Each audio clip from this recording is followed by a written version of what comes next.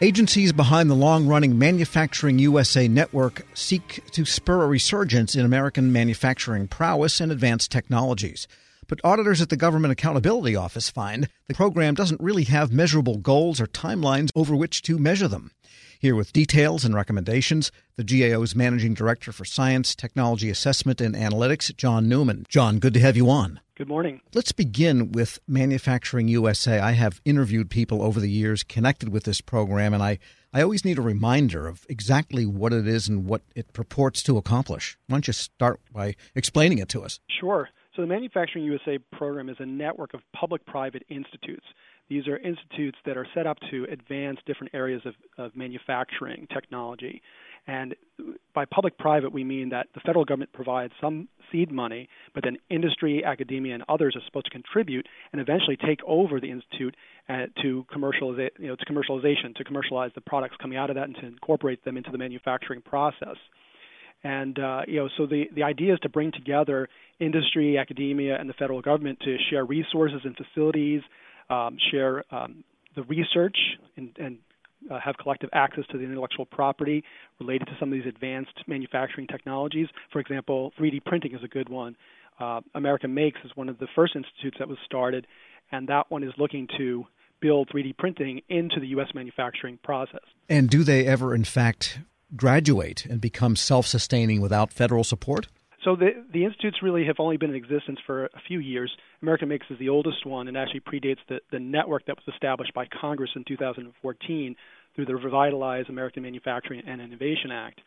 And so most of these institutes are still in the startup phase where they're relying on federal funds to get started, to seek membership from companies and universities and other nonprofits. And so some of them are nearing the end of that 5 to 7 year startup period and have to make some decisions about future sustainability. And what they told you is that at this point they don't feel that they could sustain without continued federal support in general. That's right. There are concerns about being able to remain sustainable without dedicated federal fundings. Now, they are eligible to compete for federal contracts and grants on a competitive basis, but they would not have a dedicated stream of funding. And one of the challenges in that is that some of the broader purposes of this act, the reason Congress created it in the first place, the program rather, is to reach pretty lofty goals like increasing U.S. competitiveness in manufacturing or creating and preserving jobs.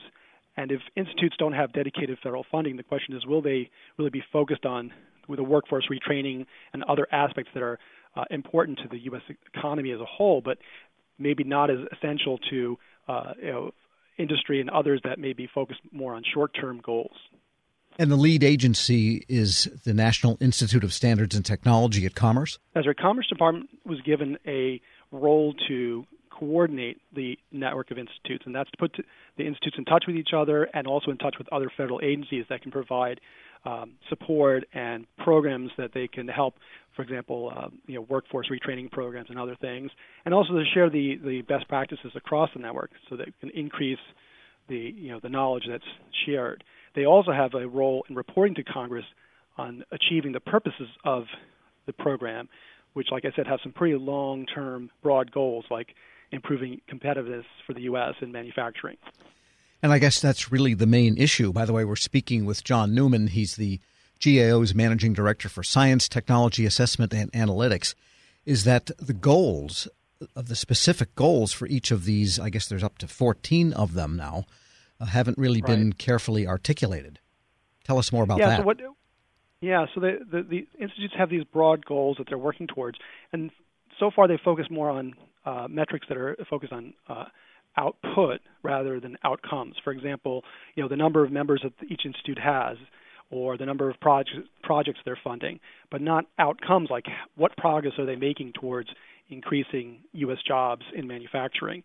And so what we recommended is that the agencies develop short-term measurable targets or goals that they can track their progress towards these longer-term goals. Are there any goals at all that could be held up as an example of a short-term or medium-term goal? Well, number of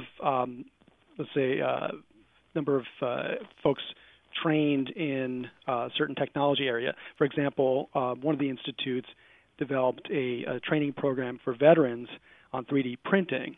So that was out of American Make. So that's an example of some workforce training. Now, the question is, how do you translate that into a permanent job? That's something that they haven't really done a good job yet of measuring. And what is the nature of the companies that are in these consortia, in these public-private partnerships? Are they mostly small businesses, or do you have some of the major manufacturers involved? It's both. There's a focus to ensure that there are small businesses involved as well as some of the major manufacturers. So the major manufacturers can provide facilities and the research, the intellectual property for the research, but then small businesses also contribute in terms of the knowledge in certain particular areas of the technology. And, of course, the report points out that the Defense Department and also the Energy Department are part of this. But one of the leading contributors to whether U.S. manufacturing is competitive, arguably, is the EPA. Are they involved at all? They don't have an institute, but that's one of the things we have recommended in the past. We did a report 2 years ago on this program, and we encouraged the Department of Commerce to ensure that it includes other agencies that have technology to benefit the institutes, and that they help establish roles and responsibilities for the different federal agencies that can contribute to the network. All right. So what are your major recommendations then, and who specifically do you make them to? I guess, Congress has an oversight role here, but the program participants. Right. So we made a recommendation to Commerce, the Department of Defense, and the Department of Energy to develop measurable performance goals with targets and timeframes. And also we made recommendations to those same three agencies to develop criteria for evaluating the sustainability of their institutes. So each agency has its own institute that it's responsible for funding. And in some cases, like, for example, the Defense Department is thinking about continuing federal funding beyond the initial startup period, but it doesn't have criteria for deciding what is the appropriate reason to continue that federal funding. What did Commerce and DOD say to all of that? Well, generally they agreed, although the Commerce Department pushed back a little bit in saying that it doesn't feel that it has the ability, the authority to kind of tell what other agencies to do in terms of developing metrics.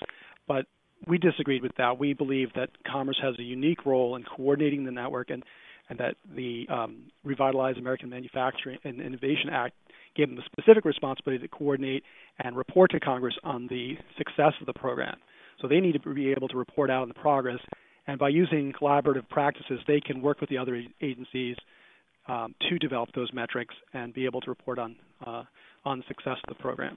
Could one issue with the program be the fact that, in its essence, manufacturing is quite competitive and there's intellectual property in some level that's being created here? And the question could be, who gets it and how do you deploy it in a way that everyone has equal access to it? That hasn't been an issue so far, although it could become an issue if institutes no longer receive federal funding. They might be more open to including international partners, and that could also open up the potential for other countries to benefit from the technology that's being developed through the institutes. So that's something that the sponsoring agencies need to think about as they decide whether or not to continue funding some of these institutes. John Newman is Managing Director for Science, Technology Assessment, and Analytics at the Government Accountability Office. Thanks so much. Thanks, Tom. We'll post a link to his report and to this interview at federalnewsnetwork.com/Federal Drive. Hear the Federal Drive on your schedule. Subscribe at Apple Podcasts or Podcast One. Want more ways to show your good side to the world? Donate plasma at a Grifols Center and join thousands of donors who are helping to save lives. Receive up to $1,000 your first month. Learn more at grifolsplasma.com.